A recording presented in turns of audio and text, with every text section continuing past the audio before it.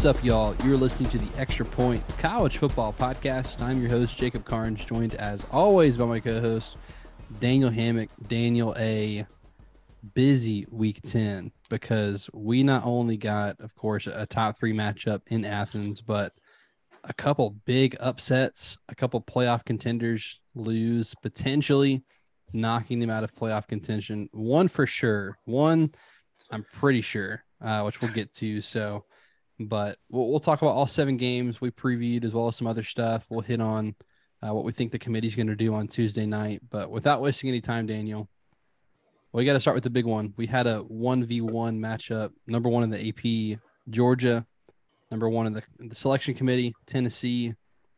Georgia wins 27-13 in Athens, and it didn't feel that close. Yeah, that's fair. This one was very much my first feeling when I started watching the game was Georgia was receiving.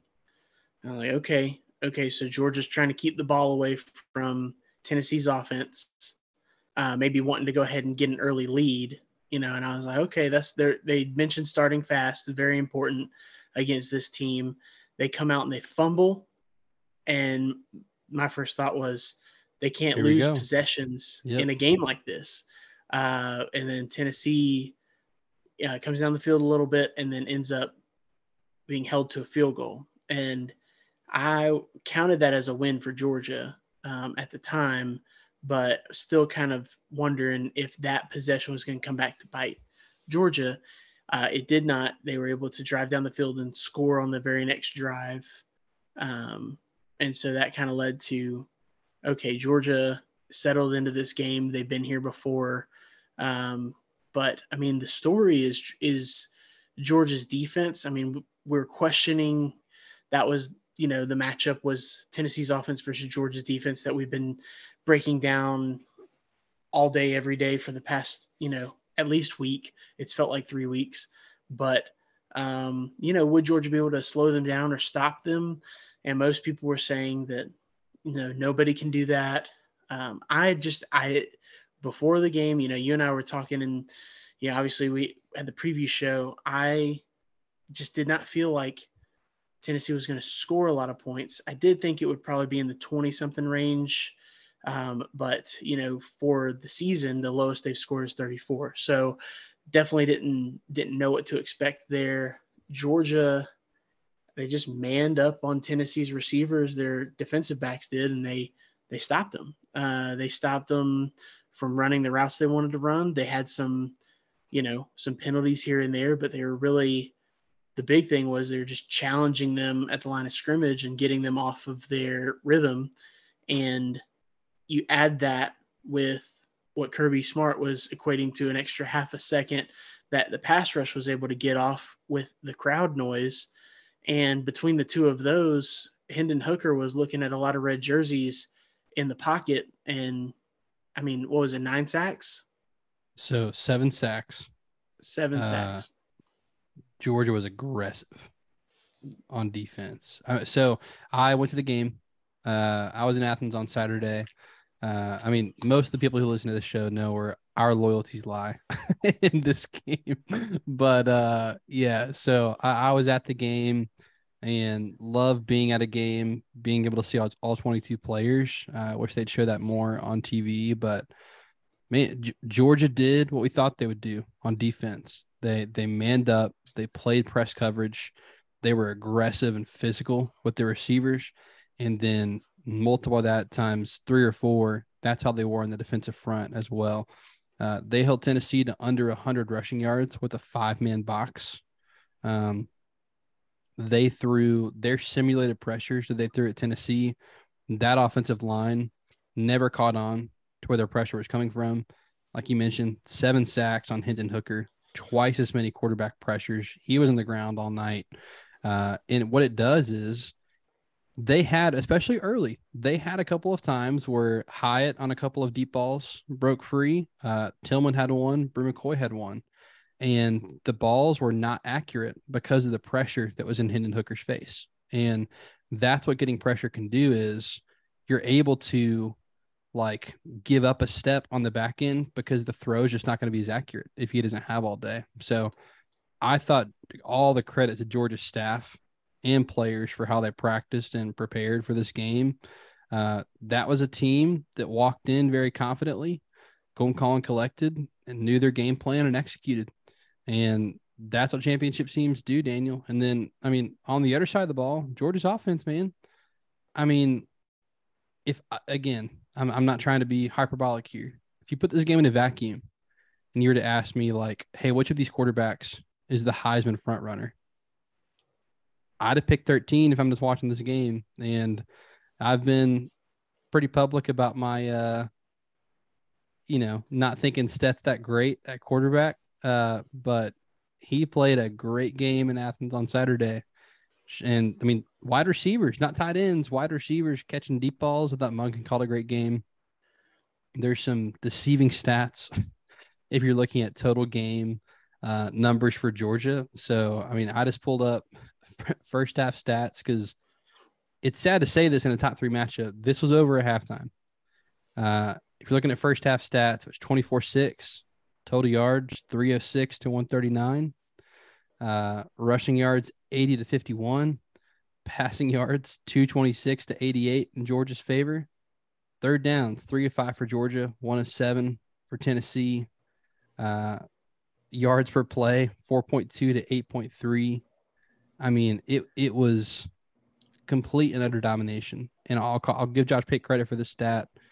Tennessee on 3rd and 5 or longer was 0 for 9 on the night. And good night if you're doing that. Yeah, that was kind of the tail of the game. Third downs, and then once Georgia had the lead like that in the first half, the second half, Tennessee is continuing to go for it on 4th down, which many times they had to because they didn't know how much time they would have. When Georgia, you mentioned it before we got on, but had that drive in the third quarter that basically ate up the rest of the third quarter. I believe you said it was 9 minutes. That drive alone is enough to kind of give juice to that defense, Kirby Smart's defense, just knowing that they have that rest. They come back in on this offense, and there's just little to no chance for Tennessee at that point to score enough to make it back in the game. Obviously, Tennessee does end up getting in the end zone in the second half. I think that was kind of they needed to in multiple fronts, but I think they did a good job, Tennessee's side, of keeping this one from the box score and from the optics. If you didn't watch the game, or if you're just going to remember this game later, like maybe the committee later in the season is going to be able to look back and say, oh, it was a 2 touchdown game, but they're on the road and it was 27-13. So, okay, that's not that bad of a loss. So I think that it will get, it's only 1 loss. And if you look at the rest of the thing, I think Tennessee still, I mean, they're kind of after what else has happened, which we're going to get into from what else happened on Saturday, they're still sitting in a very prime position for a playoff spot. The door is open. I don't know if there's like them losing that game and then in what happened in 2 different games in that 7-8 o'clock window. I think they were able to go home and still sleep at night thinking, okay, we can get another shot at Georgia. Perhaps we can at least potentially make the playoff if we handle our business the rest of the year, which I think they have a favorable schedule the rest of the year. So we'll see. This is what we think is a different Tennessee team from what they've had in the past. They just have to make sure going forward they don't have that hangover effect of losing this game and then it causing them to play poorly in the next game. So I think that they've got the team to win out like we expect, and to potentially be in that top 4. I know I'm teasing ahead what we might be talking about later, but yeah, they are still in a great spot for that. But as far as the East, that's over. And as far as, going to the SEC championship, potentially playing, a team from the West to be named later, that's over. So Yeah. Don't let Georgia beat you twice. If you're Tennessee, I mean, this game was one of the line of scrimmage. If you want to see a sign of a very well coached team, go watch how Georgia tackled on Saturday. Uh, that is how you beat a team like Tennessee, because it's not just the deep balls that I think Tennessee's been successful on. It's taking a quick slant in space and taking that 75 yards like to the house. Man, the way they tackled on Saturday was impressive. We'll talk more about Georgia here in a little bit. I want to get to our next game, Daniel. We turn the page. I get in the car, turn on Alabama LSU, and no, it's first quarter. It's 3-3. Okay, all right. Halftime was 7-6. The 2011 jokes start rolling around, and LSU just hanging there, and then Bryce Young gets the ball late, and I'm like, all right, we know how this one's going. Uh, here he goes. LSU wins in overtime. They went for two. Perfect play call, Jaden. I mean, it was a great play call too on the first play. Their touchdown play in overtime. Uh, Brian Kelly goes to the win and wins, and now LSU is in. They control their own destiny in the SEC West. They would have to lose twice for Alabama to win the SEC West. And 10-2 LSU is very alive. I have a couple of points in this game, but want to throw it to the captain of the LSU bandwagon, Daniel. How are you feeling, man? Let's call this the Brian Kelly bandwagon, because it was him coming to LSU, which gave me the confidence that they would have this kind of a season. Granted, way back in April and May when I was making this declaration early, that was largely based on Miles Brennan being the quarterback. I did not anticipate Jaden Daniels having this good of a season, although I'm not surprised that he is growing under Brian Kelly, who has shown in years past that if he has a mobile quarterback that can get out of a few things and kind of give them a little extra gear on offense, that he's dangerous. And my goodness, he used him, to perfection. I will say, late in the game, they were in the game the whole day, but late in the game, LSU's offense really clicked. They were able to make those drives when they needed to. You can tell the team is really taking after Brian Kelly as far as just being a very disciplined, well-coached team. The defense, Matt House is doing a phenomenal job with the defense. They had Harold Perkins spying a lot of what Bryce Young was doing. I think that there's just the defense as a whole, the secondary, we had a lot of questions. They played up to the standard, I think, and that's a game that they give up, 31 when you're counting the overtime. And the regular, 24 points is not bad for, regulation. So I like how their defense played over the course of the game. Bryce Young, you and I are still obviously super high on Bryce Young. We both think he should and will be the number one overall pick in the NFL draft. He's a special dude. But LSU, they, at the end of the game when they needed it the most, they got it. And you look at the development of some of these players like tight end, Mason Taylor caught the game-winning 2-point conversion, caught a go-ahead touchdown earlier in the fourth quarter. He was responsible for, I don't want to say he's responsible for the loss to FSU at the beginning of the year, but he had some key drops and miscues down the stretch. And then now you look at him and he's helping them take down, top 10, number 6 Alabama. So huge, huge, huge. And I heard this, I think it was Dari Noka said it on the SEC network when describing the decision for Brian Kelly to go for 2, that it was a decision not only for this year, but for going forward with this team, with this state, with this, organization, everything like that for Brian Kelly. It was his way of, setting a standard and a statement by that one play being able to really, we've talked about fit in the past, and there was a little bit of not sure if he's going to fit this or that or the other. And I was like, well, when he wins 10 games this year, everybody's going to think he fits. And I was mostly tongue in cheek early when I said that. But now the more it's kind of coming to fruition, you're seeing the effect he's had on this team. This is a very proud fan base. If you're loyal to them, they'll be loyal to you.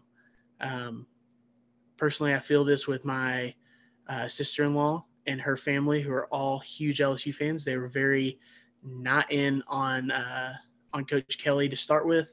They didn't like the fake Southern Cajun accent that he tried to creep in there. And then they all still love their own, even Ed Orgeron giving them 2 500 seasons. When I told her that I think that they're going to win 10 games this year, she was like, no, you're crazy. They're going to win 3. And I was like, okay. And then now here we are, and I'm getting texts from them and their side of the family saying, hey, we believe now. To be completely fair, I still don't get it. I still don't get how they've done it. I still think they've benefited from some luck. But here they are. It's college football, Jacob. It's college football. It is college football. So I can't believe I'm saying this with Alabama. 2 huge coaching misses in this game. Going for 2 both times. You kick an extra point either one of those times, you win the game, because that drive at the end to go kick the game tying field goal, if you kick the extra point one time, you win by 1. You kick the extra point twice, you win by 2. I am all for advanced analytics. I get it. I've looked at the charts. I did not get either of those times kicking the extra point, especially after not getting the first one. At that point, the math was there. They scored to go up. It was 21-17. So at that point, LSU, it's already a 4-point game. So LSU needs a touchdown regardless. If you get the 2-point conversion, it's 23-17, which means a touchdown ties it, extra point wins. So it does you no benefit. Because an extra point's like a 99% sure thing, right? So right. What are the odds you get the 2-point conversion? It's not 99%. So at that point, kick the extra point, you go up 5, which again, a field goal does you nothing. But what do? They miss the 2-point conversion. LSU does go down and score a touchdown. They go up 24-21. So then when Alabama's last drive happened, instead of going to tie the game, they could have been going in for the win and ended up costing them a game. So again, we talked about it in the Tennessee game too. Coaching blunders by Alabama. This is not the Alabama from 2 years ago or beyond that. Is Saban done? This staff, he's got to be sick of it. It's strange to say that because Alabama just never loses multiple games in the regular season. I guess they did it, was it 2019, right before they went on their 2020 tirade of destroying everybody. And I'll say Tua got hurt and they lost to Auburn by 3 that year, and it wasn't coaching blunders. This is twice coaching blunders have cost the game. I'm curious if because Jacob, we came into this year coming off of last year with Alabama, coming into this year saying they got the 2 best players in the country, which they still might have. We definitely think Bryce Young's number 1 player. I'm not cooling off on Will Anderson. No. There's been other defensive players that may have emerged this year that are getting more run just because, they're kind of popping on the scene. Will Anderson still would take him, number 1, number 2 overall in the NFL draft. We're talking about that. But you just talk about players. You got the best offensive player, best defensive player, 2 most important positions if you're counting those. And then a roster full of 4 and 5 stars, and it's just not working. And that doesn't make sense. That doesn't make sense at Alabama. I get it if you're transitioning to a new quarterback. I get it if there's all these things where I can get it. It doesn't click with this. So I don't know. It's so weird to talk about Saban being done, but it's about on his terms. If he wants to be done, if he's done, Like if he's checked out. It's not if he's done. Like, no, he could keep running out there and doing it if he wants to. But Right. does he Does he want want to? to? Yeah, that's my question. That no, and I'm just kind of reframing it for everybody to kind of be on the same wavelength with us, because that's how it seems. You referenced, was it Bud Elliott said that he thinks he's done at the end of this year? Bud Elliott with CBS Sports 24/7. I just think, I guess for me, I'm gonna have to believe it when I see it for him to be done. I know I referenced 2019 and it's not the same, but it's not. There's a chance that they just have a mass of players come back and do it next year when you're not necessarily expecting it. We didn't expect Mac Jones to be the truth, and then he was. At least in college, he was for that 1 year. So he hasn't quite done it in the NFL just yet. But yeah, they very well could. I don't know if his coordinators are necessary. Maybe they don't quite get it. Maybe he needs to bring back, Jeremy Pruitt to be the DC and that kind of stuff. I don't know. Maybe he does need a kind of a culture change again. Maybe he needs that rather than it being, the continuity piece. And then it might re-energize him to, get back to teaching, because he teaches the coaches just like he teaches the players. So long answer, no, I don't think he's done. I'll believe it when I see it. I'm with you. I'm just like, if you can't do it with Bryce Young, Will Anderson, how much longer you want to do this, man? Right. He will eventually be done. But Alabama moves to 2 losses, not likely. They're done. Because again, their chance to get it with 2 losses would be winning the SEC West, winning the SEC. And that is extremely, 1% of that happening. LSU's got to lose twice, and I don't see them losing twice. They could lose once. I don't see them losing twice.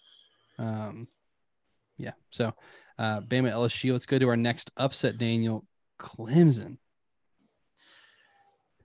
Boat race, surprising. Man. This Boat was race. the fashion in which it happened was the most surprising part. It was not that Clemson losing a game, because they've played close a few times. It was that this Notre Dame team, with a backup quarterback. Now, granted, he's been the starter since they've been winning games, Drew Pine. But with I'm still calling him a backup quarterback because their starter is out for the season. And just, a solid, medium good offense, not a great elite offense. And then a defense that can be had, but they were at home.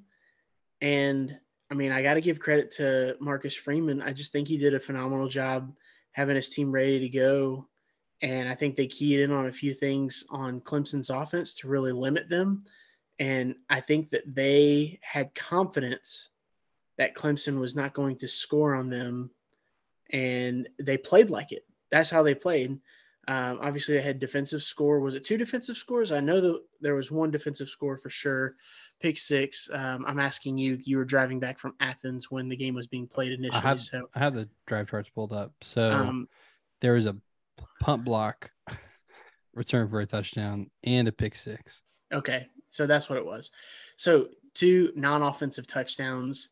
But even if you take those away, they still win. It was big momentum, and Clemson had to kind of change how they played. But Notre Dame at home, I just come away very impressed and really yearning for if Notre Dame would have just won against Stanford at a minimum, then their 2 losses, Marshall at home. Well, I'll say this I was listening to Tim O'Malley. He was on Chuck Oliver's show. Tim O'Malley, writer for GoIrish.com or what, Irish 24/7, whatever their 24/7 site is. He stated that, but it was kind of a rookie mistake by Marcus Freeman putting so much into the Ohio State game that they had a lack of focus, but in the Marshall game. So explaining it away was something that you could do with that loss. What you couldn't explain away is losing to a team like Stanford. So that's really where the crux of that all comes in. If you could just have beaten Marshall and beaten Stanford, then you're talking about a team that's likely at this point for the playoff with how this picture is kind of shaping up.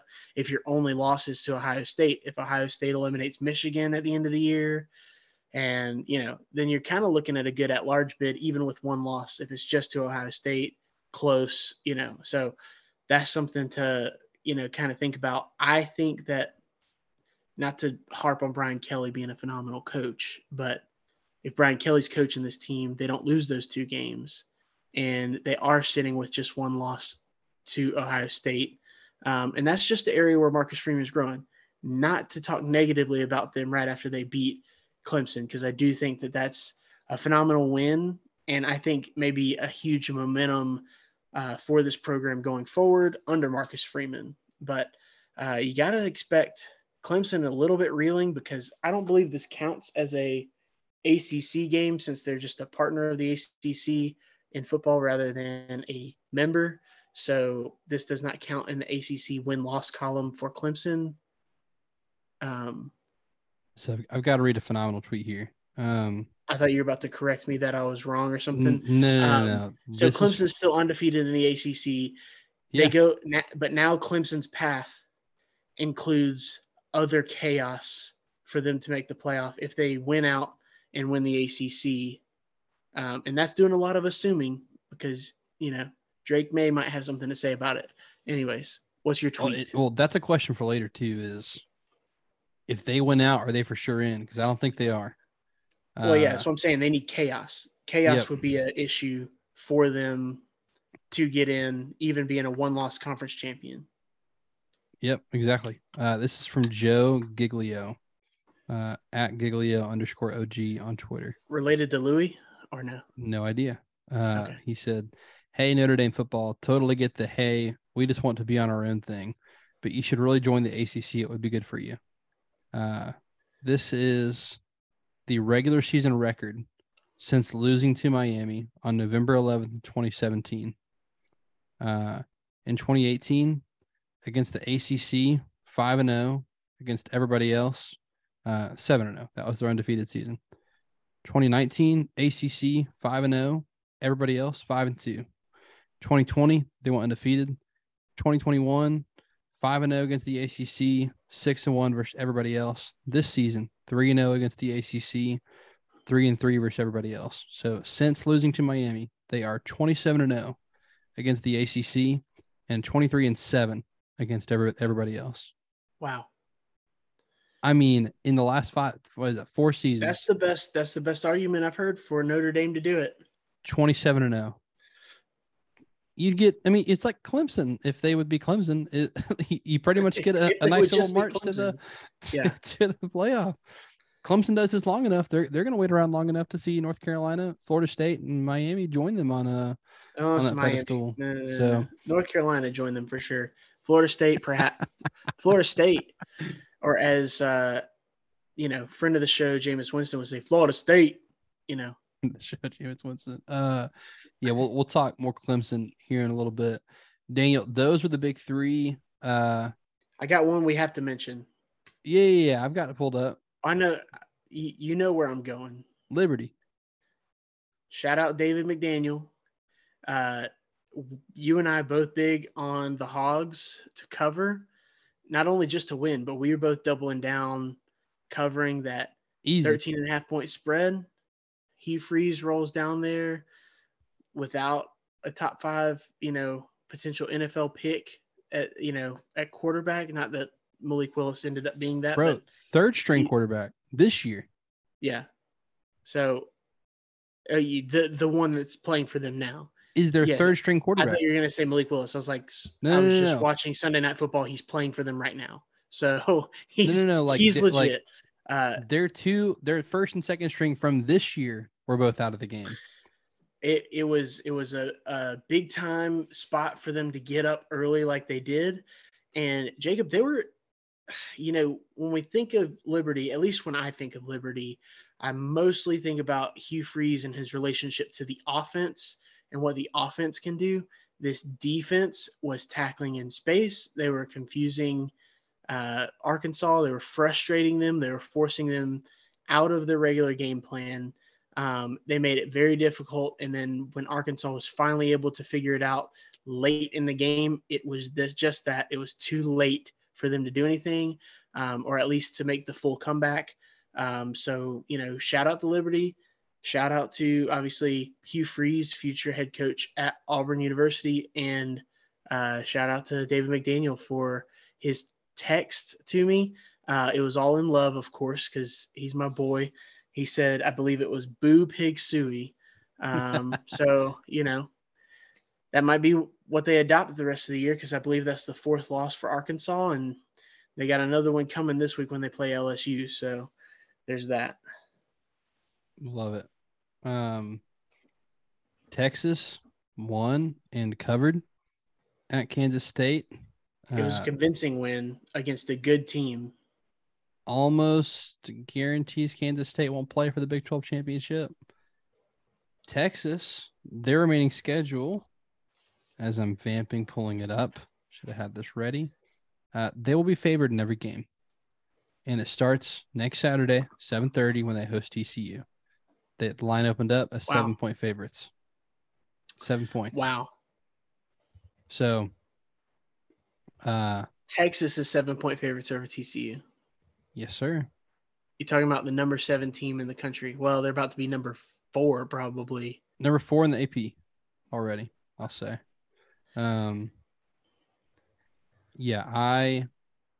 We've seen this before, Daniel. We saw it last Saturday when Vegas opened up an 11 and a half, Georgia, Tennessee. And guess what? That line still would have covered. Vegas made a lot of money on that game. I do want to shout out. Thank you, Garrison, for getting me to that game. You asked if you're going to get a shout out on this episode. Garrison. There's your shout out. DGD right there, man. DGD. Texas. I'm just gonna stick by it, man. I said with Quinn Ewers, I think they're the best team in the Big 12. As of right now, I think they're gonna win out. You don't have to pick the game yet. We got. I know. Tuesday. I'm just. All right. I like this game was, like you said, a convincing win on the road against a very good team. The offense looked good. The defense shut down Adrian Martinez, who did play in this game. Makes you think, could Will Howard have beaten Texas? I don't think he would have beaten Texas, but I don't think so. I think that he gives them different. That's the thing. I don't think either one is necessarily better than the other. They do different things well. Will Howard has been a little bit more effective in the downfield and intermediate passing. But I mean, if you're talking about drive charts and stuff, Adrian Martinez getting first downs, running the ball, and just keeping you in positive plays, and he has not been turning the ball over this year by and large. So I think you got 2 right answers at quarterback, and I think they just ran into a better team. I think that's and then, obviously satisfying the week before, seeing Kansas State put it on those fake Cowboys from the Pokes, Okie State. So fraudulent. Friday night, Oregon State, Washington. I don't really want to talk about it because I took Washington to cover, and they won, but not obviously by 4.5. So you got it with the points. I felt like here's the thing. We both made the right call with like Pac-12 after dark Friday night kind of craziness. I mean, we were on it. Like, this game was won on like essentially a last second field goal. So we both had the right, principles in place when picking a Friday night Pac-12 after dark game, 10:30 kick. It was just that I thought Oregon State was the better team, and with 4.5 points, I believed in them. But I intentionally took the opposite of what I thought. I did the George Costanza. I did the opposite. And I thought it would pay off. And when I saw Washington won, I was really excited. And then I looked at the score and I was really not excited because it wasn't enough points. So, yeah, I'm not going to pretend to know the Pac-12 or the Pac-12 after dark on a Friday night. So The I just have dangerous to game. move on with my life and just be okay with that. Bo Nix and Oregon continue to roll. It was just Colorado, but he had a reception for a touchdown as well. Heisman. He's in the Heisman category for sure. I know you really didn't get any eyes on it, but North Carolina and Virginia had it on a second screen for a while. Very entertaining game. You had two quarterbacks putting it on the line, and Brennan Armstrong and obviously Drake May. Really starting to buy in on this North Carolina team. Do I think they're a top 4 team in the country? No, I do not. Do I think that they, in this season, can be a top 10 team? I do. So, that defense, I think they can be a top 10 team by season's end. Right now, I think they're solid in the top 15. I think that's right where they should be. Defense, isn't phenomenal, but whose defense really is phenomenal this season outside of a handful of teams at the top, and that handful is getting smaller. So I'll tell you, defense that played well. That was NC State's defense. Played well on Saturday. They beat Wake Forest 30-21, so Wake Forest will likely drop out of the CFP rankings. NC State we both took stay. Wake. We both took Wake. I took NC State. Oh, you did, didn't you? I did. You took them to cover. You thought Wake might win the game. Well, NC State was favored by 4.5, weren't they? I don't know. Or was it Wake was? No, Wake was favored. Yeah. I did take them to cover. Thought... Yeah, Wake was favored. I just pulled it back up. Come on, Jake. Throwing me off my game, making it sound like we're not professionals out here. Like we don't do this for a living. A lot of games, a lot of lines. Be a shout out to Wake. MJ Morris, first freshman quarterback to start a game at NC State since Phillip Rivers. So shout out to him. Gets a dub in his first win. 3 touchdowns, 210 yards. So, and that defense kind of shut Wake down. I mean, 3 interceptions off Sam Hartman. And I think that's just how you beat Wake, is just get him to throw some picks. That's how it's been so far this year. So in the battle of who's the second best team in the ACC, well, maybe North Carolina is going to have something to say about that. But in the Atlantic, looks like it's NC State. So even with a backup quarterback, Daniel, I'm tapped out on games. You got any more? I jokingly talked about the Pac-12 and, how we don't really know what we don't know out there. Let me put it this way. I think Oregon's very good. And I think there's 2 other, above average to good teams. I don't want to say above average.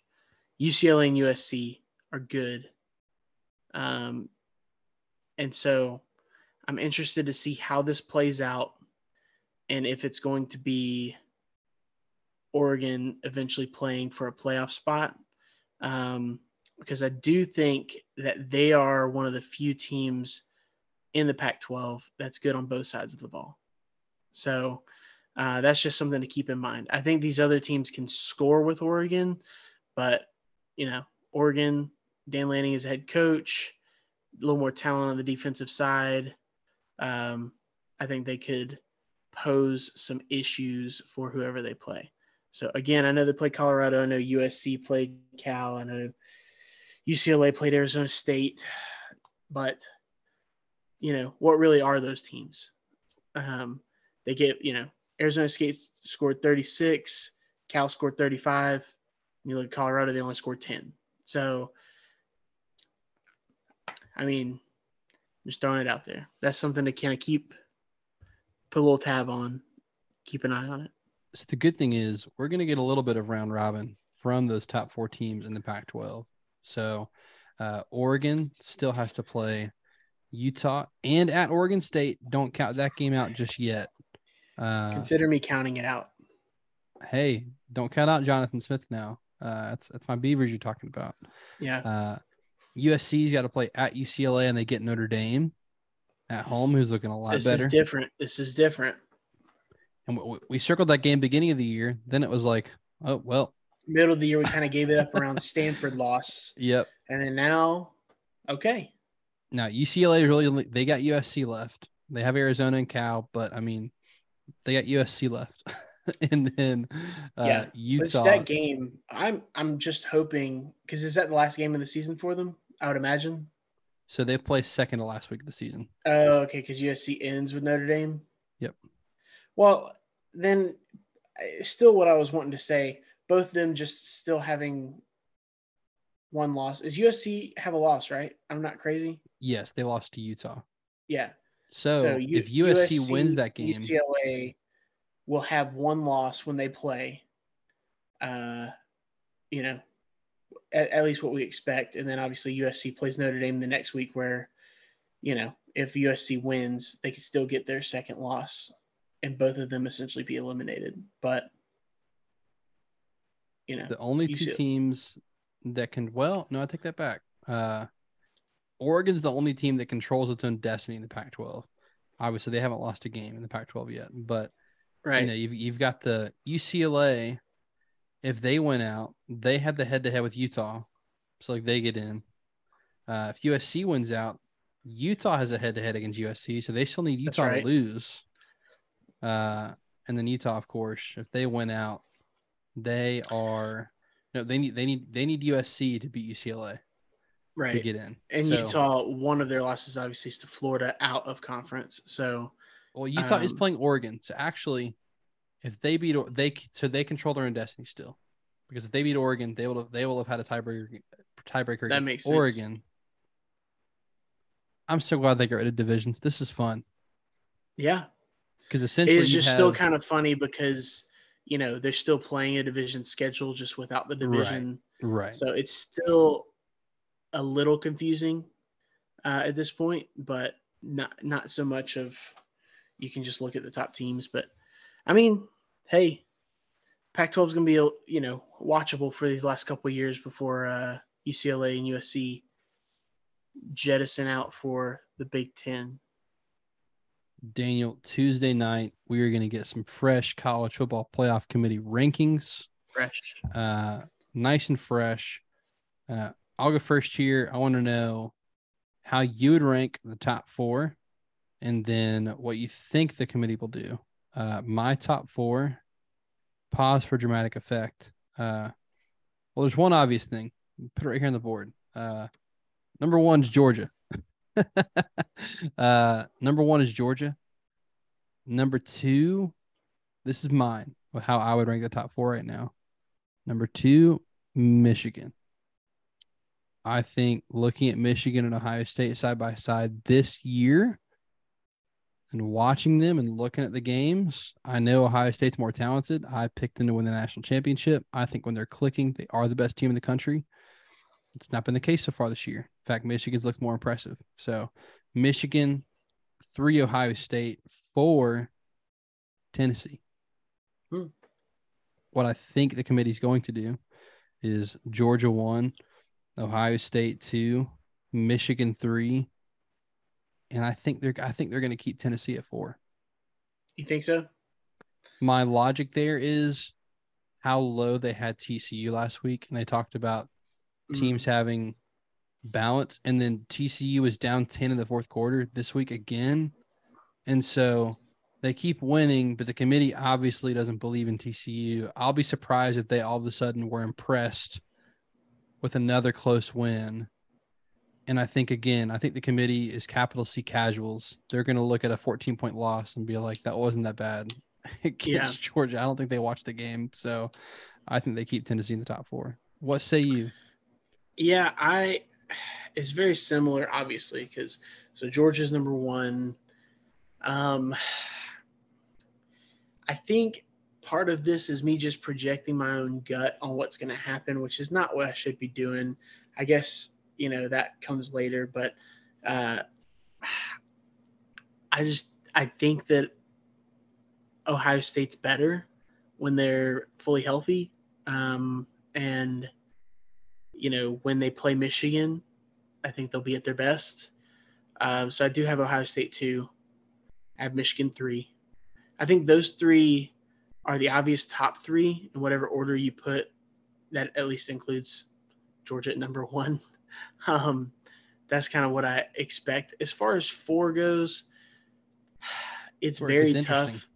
It is, because this would be the obvious. If Clemson would have just taken care of business even by 1 point, you probably just slot them in here because of a road win against Notre Dame. Them not doing that causes you to kind of really evaluate, like what we were just talking about, obviously like 1-loss teams and undefeated teams as far as who is deserving of that position. Before we were talking about it, it was tough for me to keep Tennessee in the top 4. Now kind of thinking through it a little more, it basically comes down to TCU or Tennessee, because obviously Alabama dropping out. Clemson's probably going to drop down a couple pegs, specifically because of the nature of the loss, not just losing on the road to Notre Dame. It was losing handily to Notre Dame, who is not, they're a 3-loss team. Yeah, they're a 3-loss team. It's not, the brand carries to a certain extent, but not that much. And then I guess Oregon's also in that. So Oregon, TCU, and Tennessee. Oregon was blown out more by Georgia, so I guess I would have to take them behind Tennessee. Yeah. Tennessee would be, had played Georgia in Athens and played closer than Oregon on a neutral field. It was in Atlanta. And I guess part of me is thinking if I put Tennessee and TCU on a neutral field, who do I think would win? Because that kind of comes into it as well. And I would probably favor Tennessee by at least a touchdown. So, yeah, by kind of deducting it that way, I'm going to go Tennessee as 4. How high does LSU go? This I'll be really interested in. They're at least number 7. I think maybe 6. They got to be 7, I think. That would put them behind Georgia, Ohio State, Michigan, TCU, Tennessee, Oregon. I think those are your top 6. And that's reasonable. But do they sneak ahead of some of these teams? Do they sneak ahead of an Oregon? Do they sneak ahead of a Tennessee? I don't know. Well, not a Tennessee. They don't sneak ahead of Tennessee. They got the head-to-head, and Tennessee's got just 1 less loss. So I think that solidifies them. But Auburn 2017 is why I bring it up.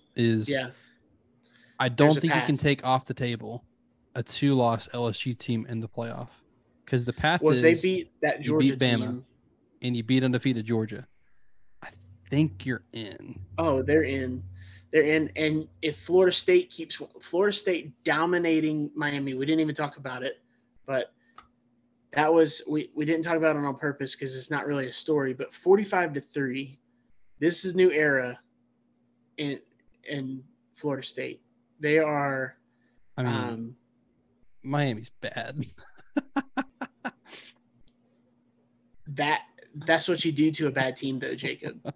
That's what you do to a bad team. 45-3. They quit. They weren't messing around. Florida State, I think, you see down the stretch, this Florida State team, which obviously the reason I'm referencing them is the win at the beginning of the season against LSU, which was a very tight game, and close there all the way till the end. So Florida State, as they keep winning, I think that also will keep legitimizing LSU in the sense that, hey, that early loss was to a quality opponent on a neutral field. Yes, it was in New Orleans, but neutral field. So I don't know. You could definitely see. I think you absolutely could see that they definitely have a path, just like what you're talking about, with a potential 2-loss champion.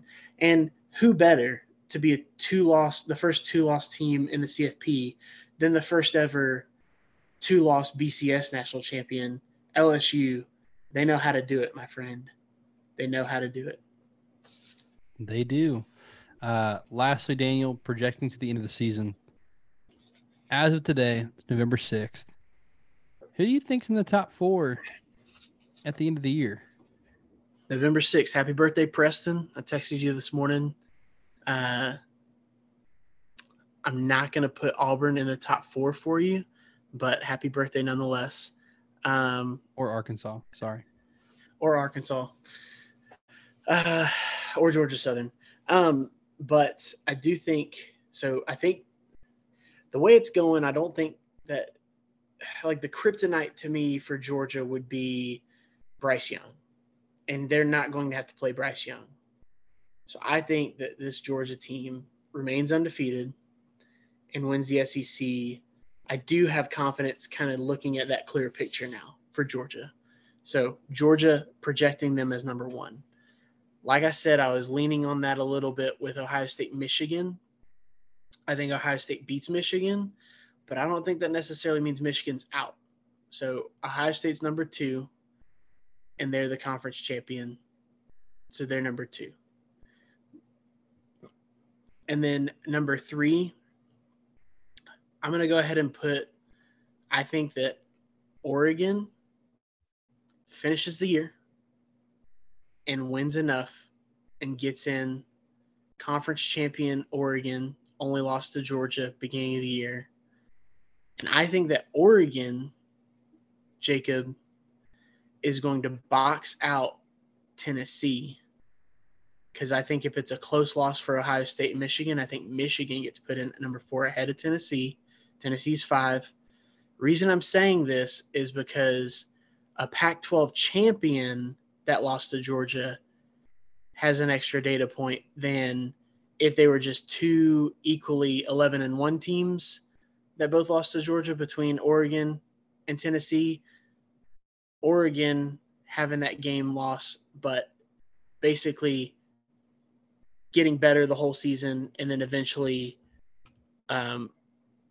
obviously winning the conference. So that's right now. That's what I'm thinking. I have 3 of the same teams as you, except I disagree. So my 1, 2, and 4 are exactly the same. Georgia, Ohio State, and Michigan. I think Tennessee boxes Oregon out, even if they went out. I think strength of schedule is going to matter. So Oregon's got Utah left, and then whoever they'll play in the Pac-12 championship if they win that game. And I think looking at their complete resume, you're still going to look at Tennessee's resume and then look at head-to-head. Because, again, conference championship is a tiebreaker. So is similar opponents. Like, that's not like one's weighted over the other. I guess we'll see which one they consider more. Right. Obviously, their common opponent, it's obvious who it should be. But that same token, conference championship, it's obvious who it should be. So, well, and that's where it's Tennessee was in the Pac-12. What would they have done to the Pac-12 this year with this team? So I think Tennessee, at this point, I would pick Tennessee to still get in, as well as Ohio State and Michigan at this point. There's a lot of college football left. Bo Nix has beaten Alabama before, so does it translate? I also think I'm a big believer in Oregon. I wonder how they're going to look against Utah. And then if they were to play a USC, different style teams like USC, UCLA, and Utah are all very, very different. The perception of the Pac-12 is definitely hurt because of Florida beating Utah. If Utah does anything to ruffle up that Pac-12 picture out there, and then obviously what Georgia did to Oregon, and then what Notre Dame might do to USC, who knows? Pac-12 is good this year. Don't count them out. A lot of good teams at the top. Be sure to follow us on social media and on YouTube at the Extra Point Pod. You can follow Daniel on Twitter at Deep South Daniel. You can follow me on Twitter at Jacob Carnes with a K. We will be back Tuesday night. We will react to the new playoff rankings as well as pick our Week 11 games. But that will do it for this edition of the Extra Point. He is Daniel. I am Jacob.